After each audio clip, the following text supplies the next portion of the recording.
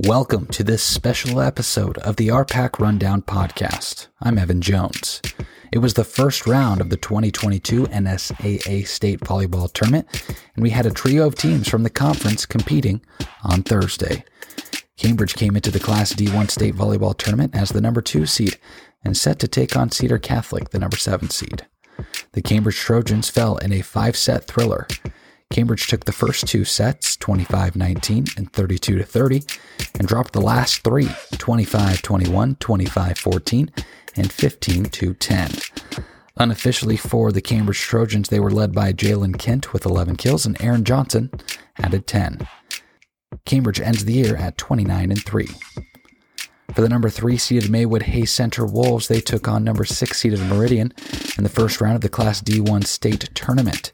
Maywood Hayes Center took care of business, winning in 4 sets after dropping the first 25-18, then taking the next 3, 25-21, 25-14, and 25-21. In the first set, the main difference was that Meridian played a cleaner set of volleyball than the Wolves, but after that first set loss, the Wolves were rolling. Unofficially, Matea Roberts led the way with 10 kills for Maywood Hayes Center. The Wolves will play Cedar Catholic at 11 a.m. on Friday at Pinnacle Bank Arena. What appeared to be a match in which Southwest had complete control ended up being Oakland Craig, who was able to get the victory in 5 sets. Southwest, the number 5 seed in Class C2, was rolling through the first 2 sets when the number 4 seeded Oakland Craig Knights ended up winning, with the set scores being Southwest taking the first 2, 25-13, 26-24, and then fell in the next 3, 25-13, 25-10, and 15-11. Unofficially, Southwest was led by Kaylin Barnett and her 12 kills. Southwest ends the year at 27-7.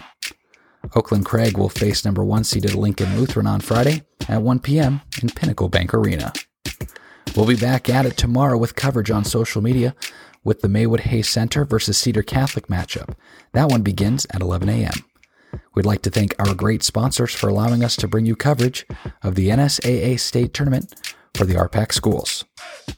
Coverage for the RPAC teams competing in the 2022 NSAA State Volleyball Tournament is brought to you by Cribelli Physical Therapy, Arapahoe Rehab and Fitness, First Central Bank, Lockenauer Jones Mortuary, Funeral Directors Jim Jones and Michael Swanson, Webb's Oilfield Service, Johnson Animal Nutrition, Channel Seed, Republican River Suppliers, Amateurs Bar and Grill, Medicine Creek Family Dentistry, MNB Realty, JBK Operating LLC, Warner Beef Genetics, Medicine Creek Counseling, Hometown Agency, and Coprich Seeds.